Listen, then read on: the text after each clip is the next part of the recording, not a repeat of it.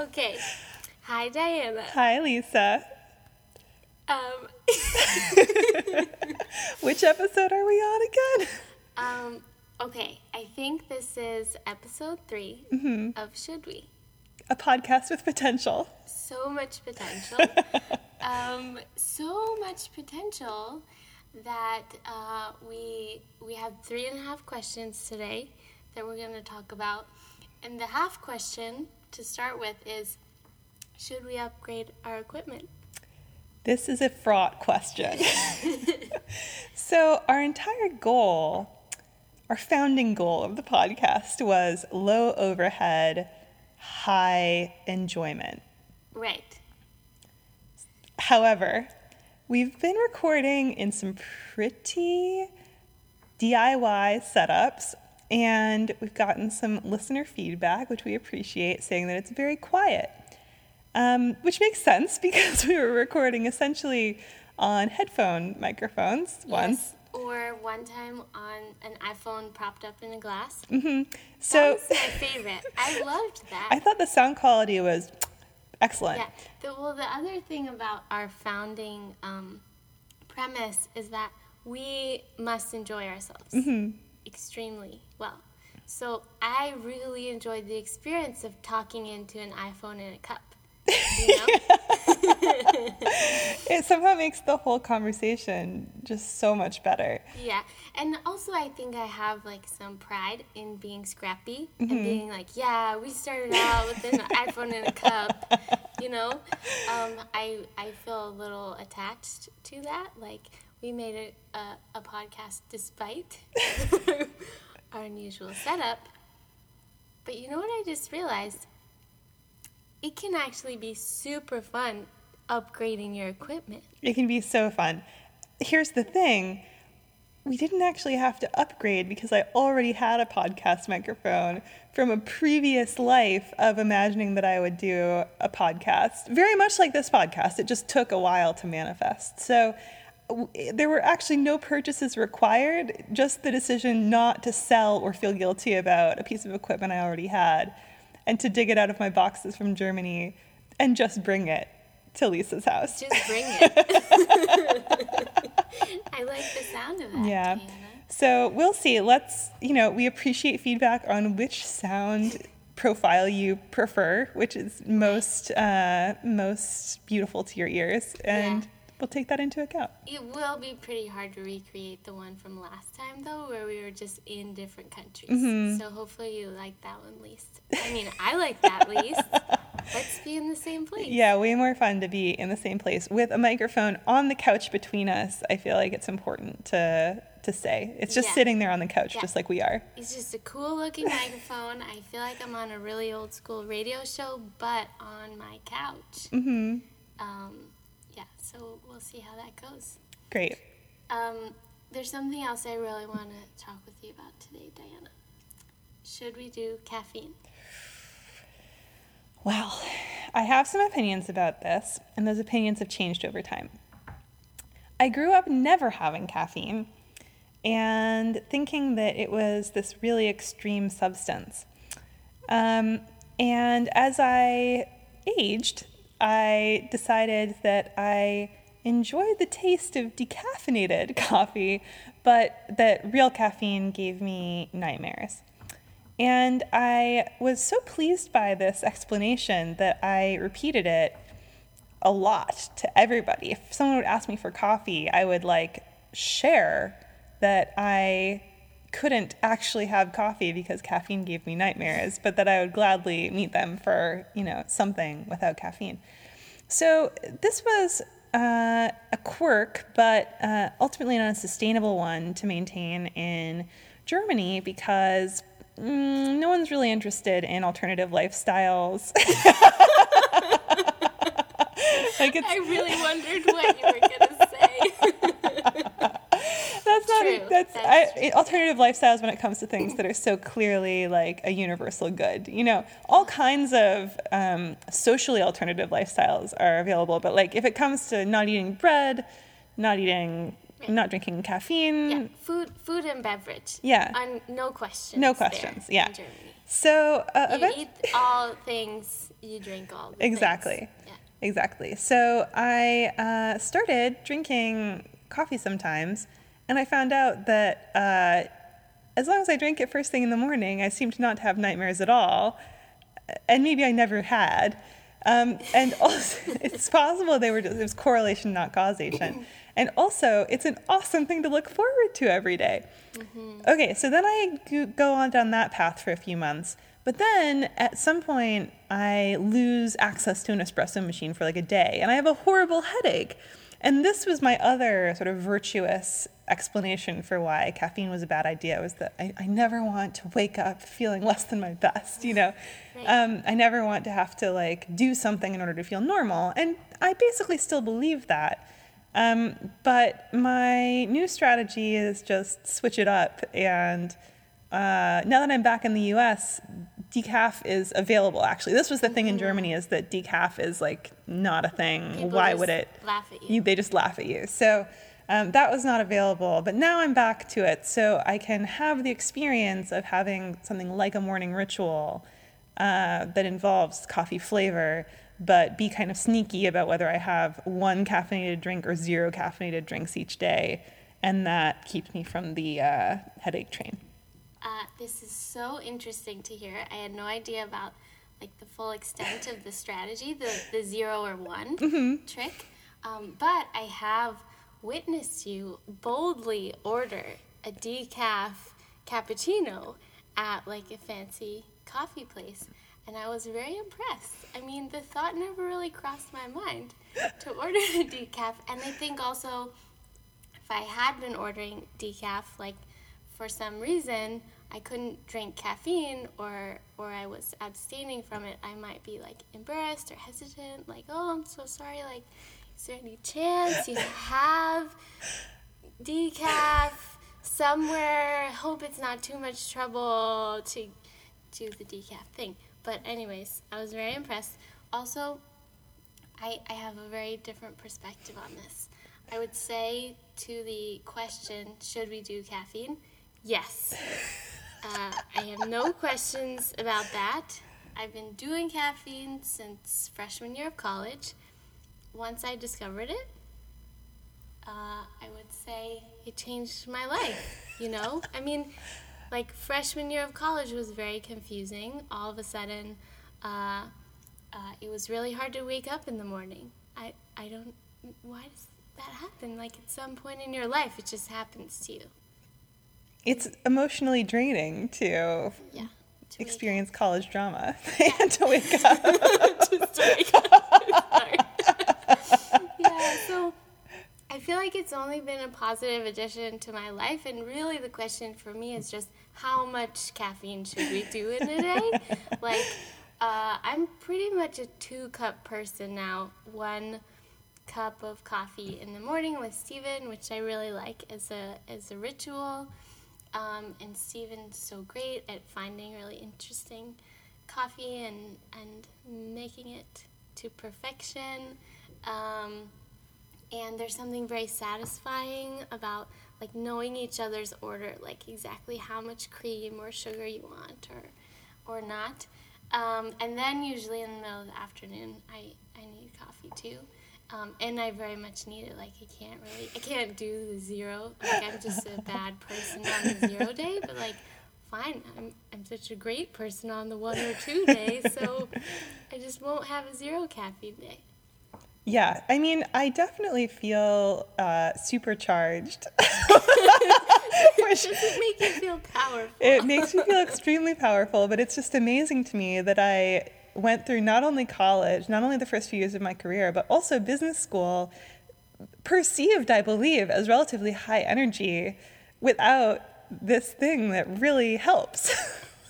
That is truly remarkable, yeah. Diana. Yeah. Truly remarkable. So, I mean, I think that it is really great, and I think the best thing about it is looking forward to it and to have something so simple that provides such pleasure and functional improvement. I saw a friend tweet, like, sometimes I go to bed so excited that the next thing that will happen after I wake up is coffee. Like, I cannot wait to go to sleep because I can't wait to wake up because I can't wait to drink coffee. And I think it's really nice to have something that's so exciting on a regular basis.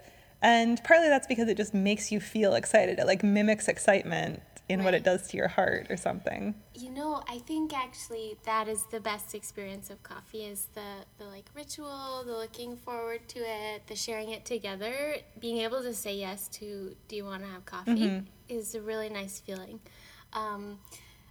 When I don't like it is actually when I'm trying to solve a problem with it. Like, I am just super tired and the 2 cups is not enough, and then I'm drinking another one. It always goes badly.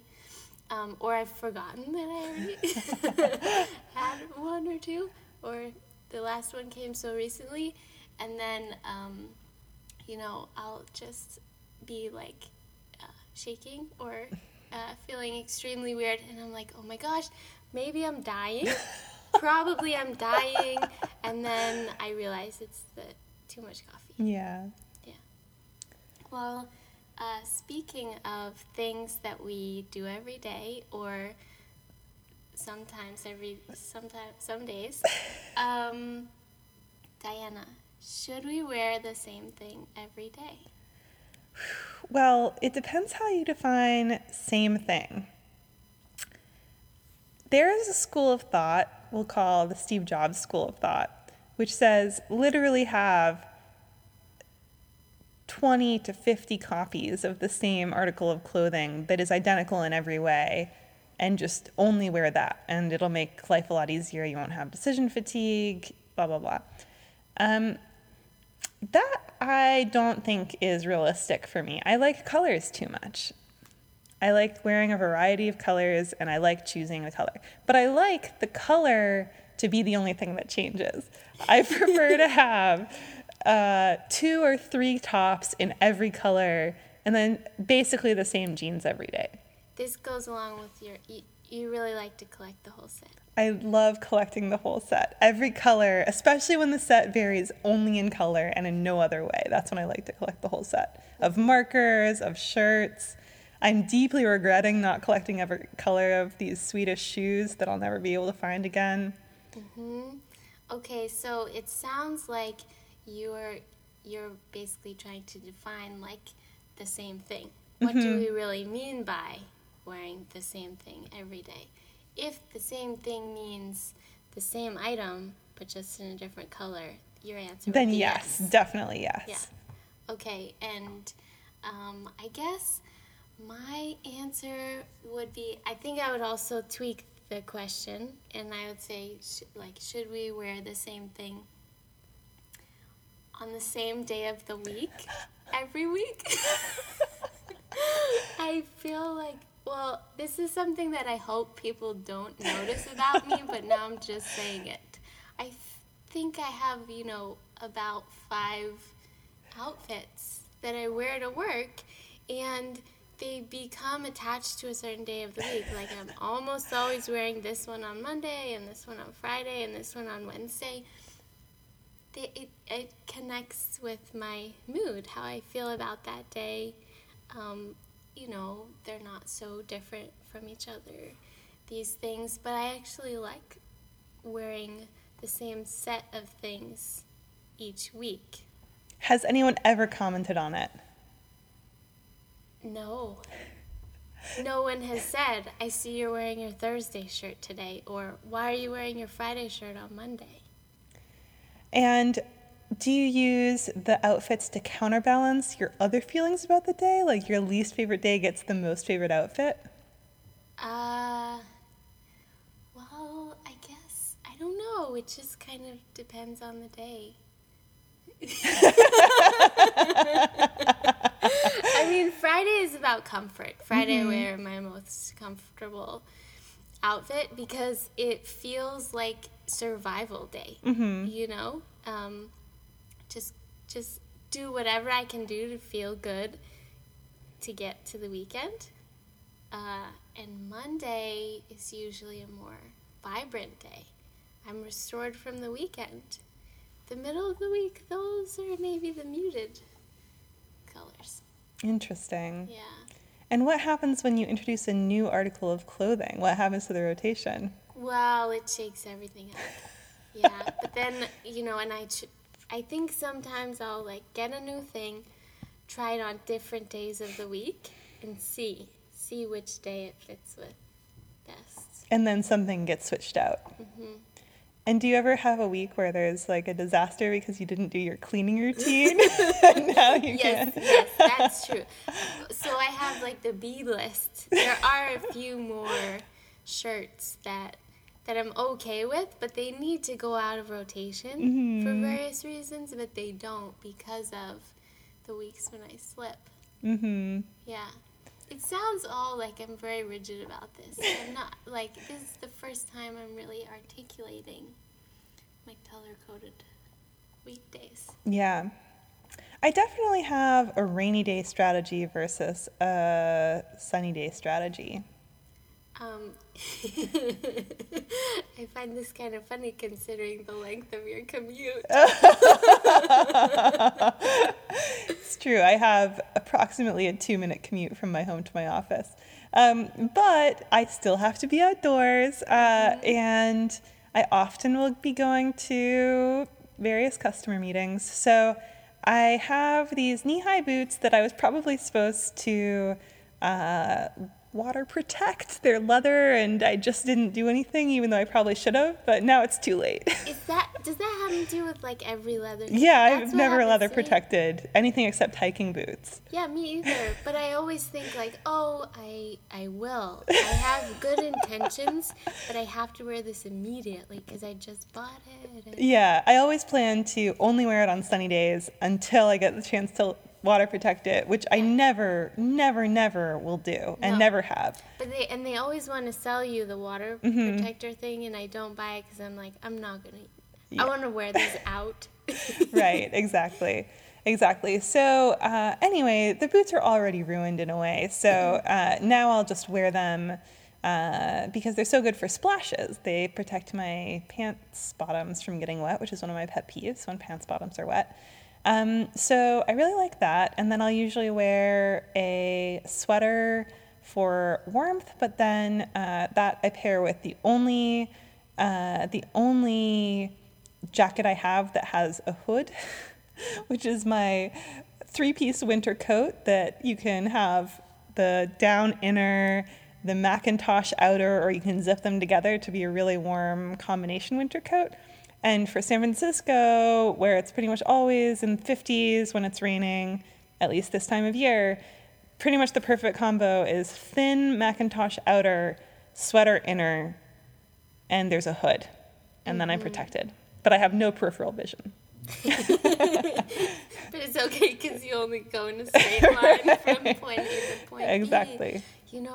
This actually makes me think of Real Simple and its role in our mutual childhoods. Yeah. Yeah.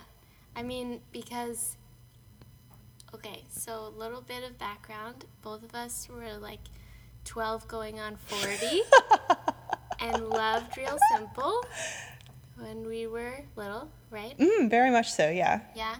And one of the things I loved about Real Simple was that there was always, like, the perfect whatever. Mm-hmm. You could read about the perfect button-down, the perfect white T-shirt, the perfect whatever.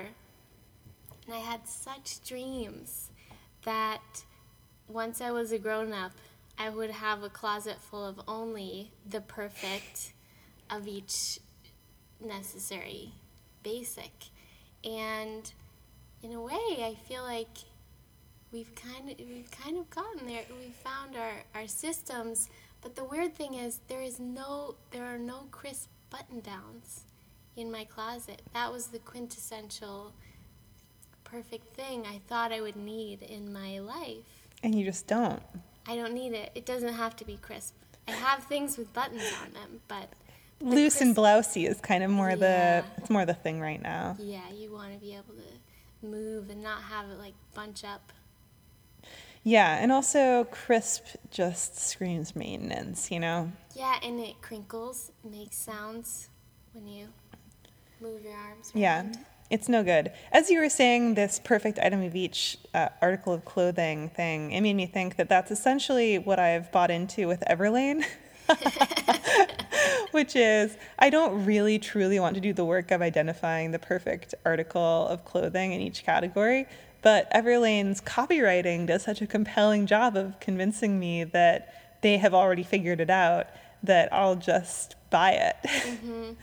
You're right. It's so compelling that I totally believe them, even though I only have like one thing from Everlane. I think because the colors don't work for me. I just look weird in the whole color palette almost. So, but I believe I'm like yes, it is the perfect whatever. It's just I'm gonna have to find one very similar, just in a different color. Yeah.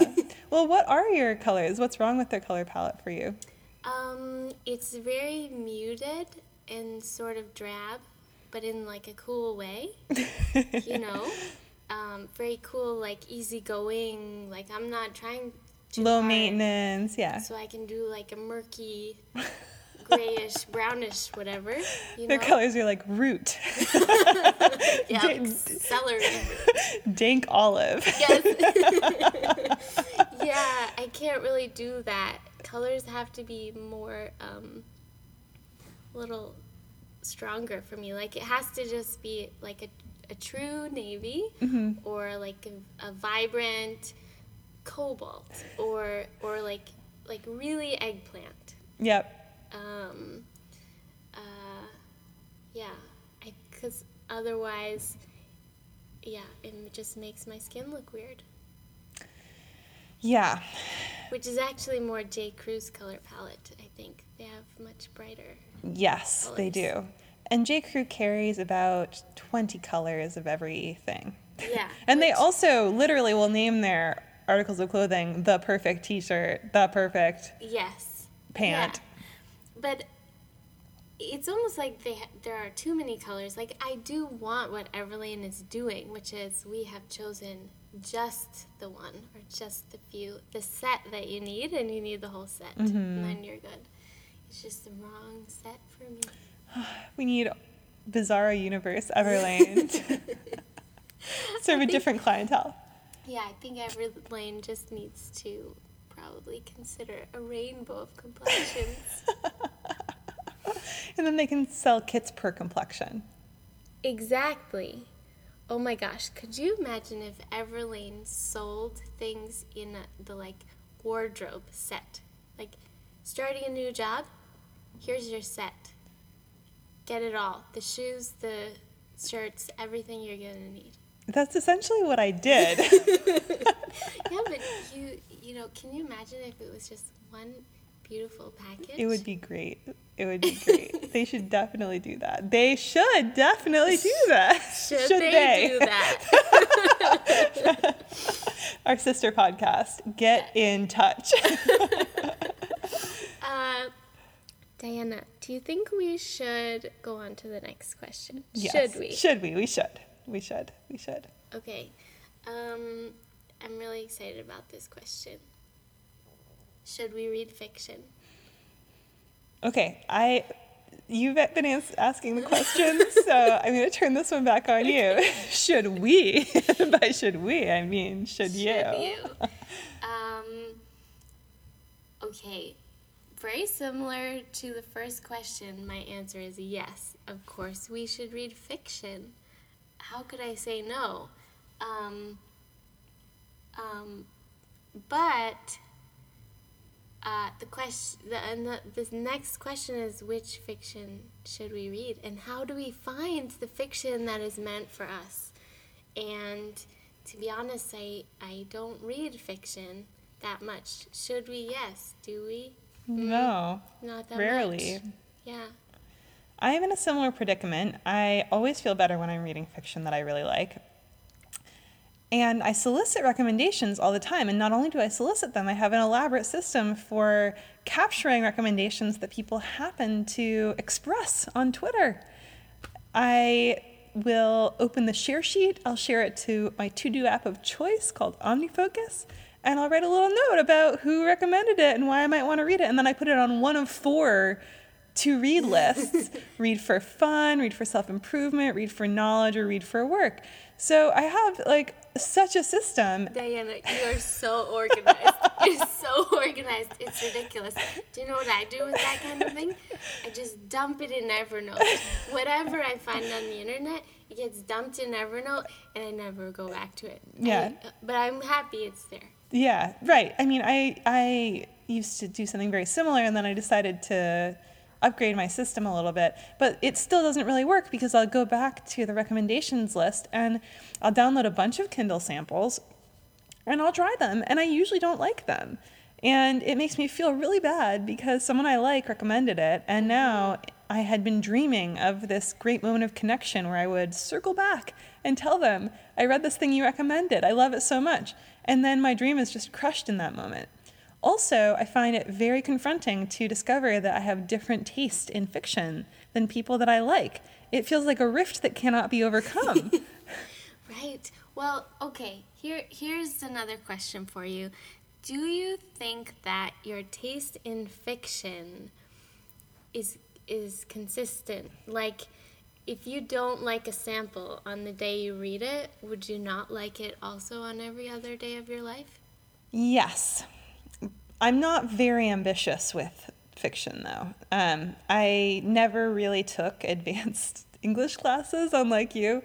And so I feel like I never really stretched myself to read things that were more experimental. So prose needs to be relatively straightforward or extremely and obviously poetic for me to get into it.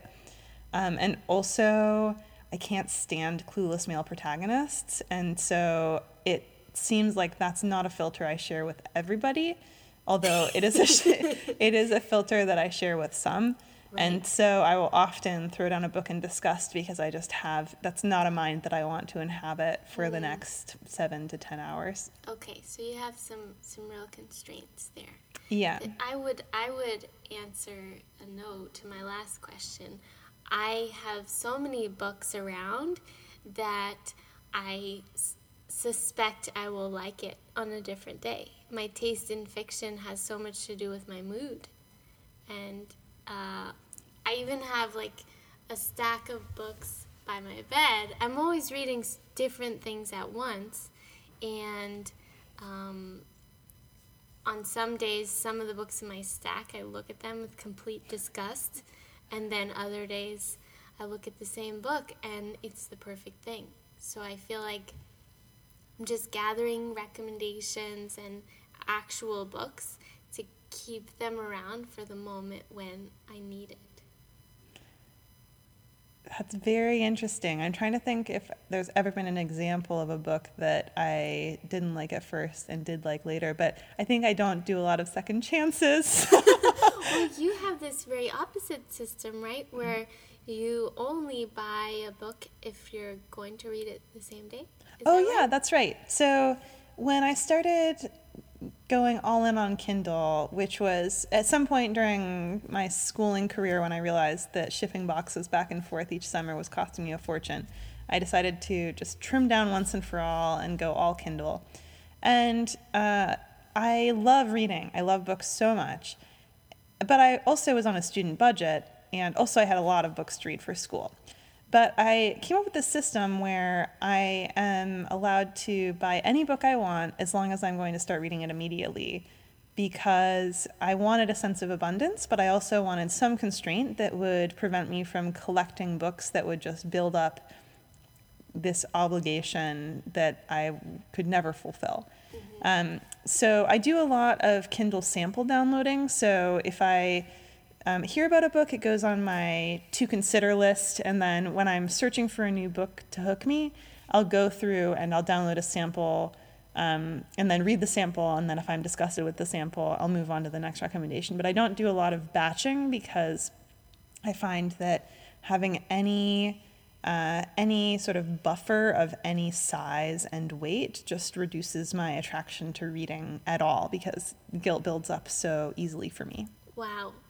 I feel so we're sitting here on the couch, and across from us is like this wall of books, and I'm like, this is my wall of like obligation and guilt. I just live with it as part of my decor, but I'm like so fine with that. This is a good kind of guilt for me.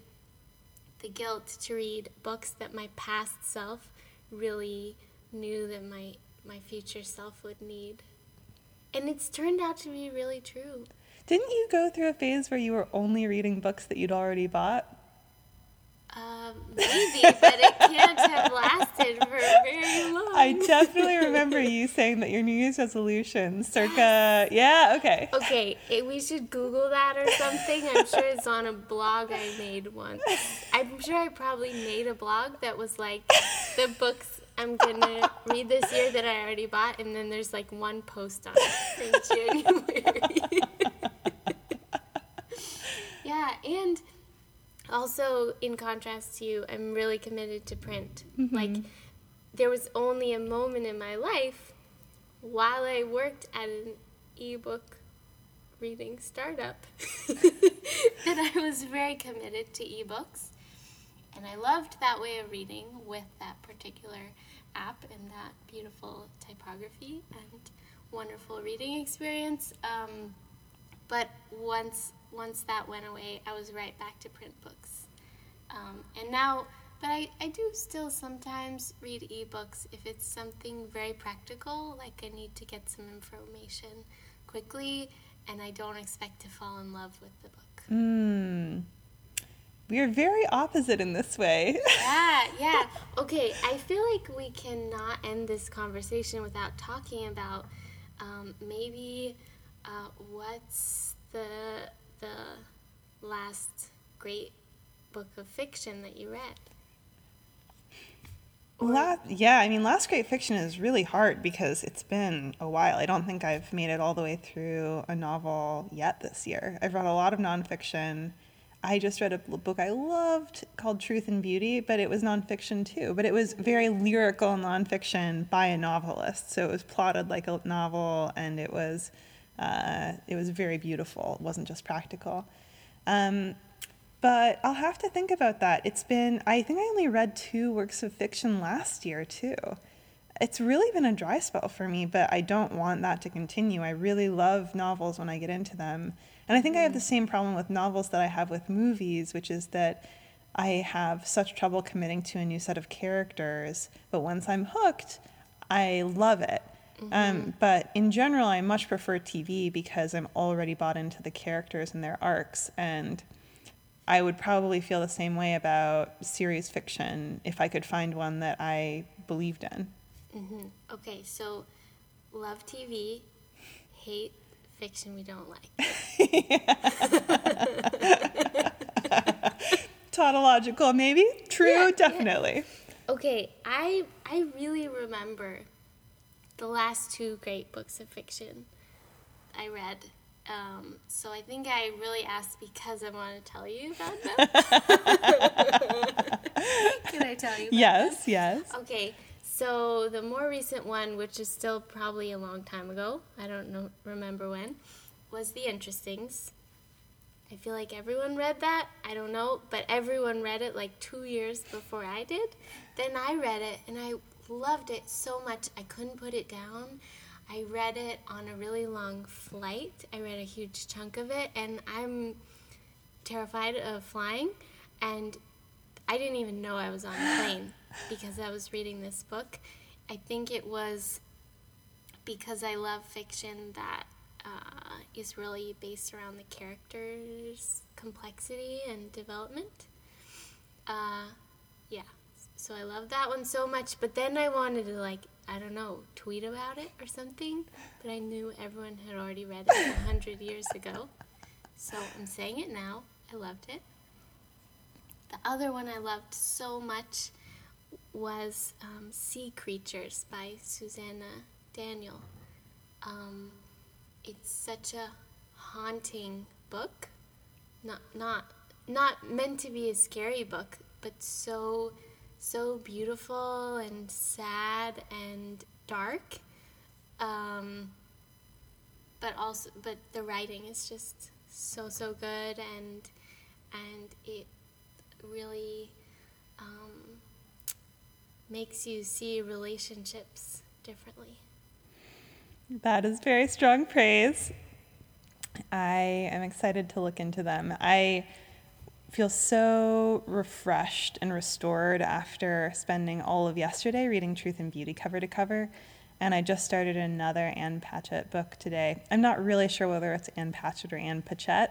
It's the plight of a reader. I'm going to say Patchett, but Patchett. We've talked about this before. Like, this is the problem with podcasting is you have to say stuff out loud that you've only ever read quietly. It's a big problem. So I started reading her book, The Magician's Assistant, and it's a great activity. I love reading. I identify as a reader. It's one of the things that I'm most comfortable promoting. Like, who shouldn't write? I mean, everybody should read more, basically. Should we read more? Yes. No matter how much you're already reading, read more. So, yeah, and I've been looking for a good after-work activity, and reading could really be it, but reading very pragmatic nonfiction is not going to be the thing that I look forward to doing to wind down. It's just not going to happen. So I need something else.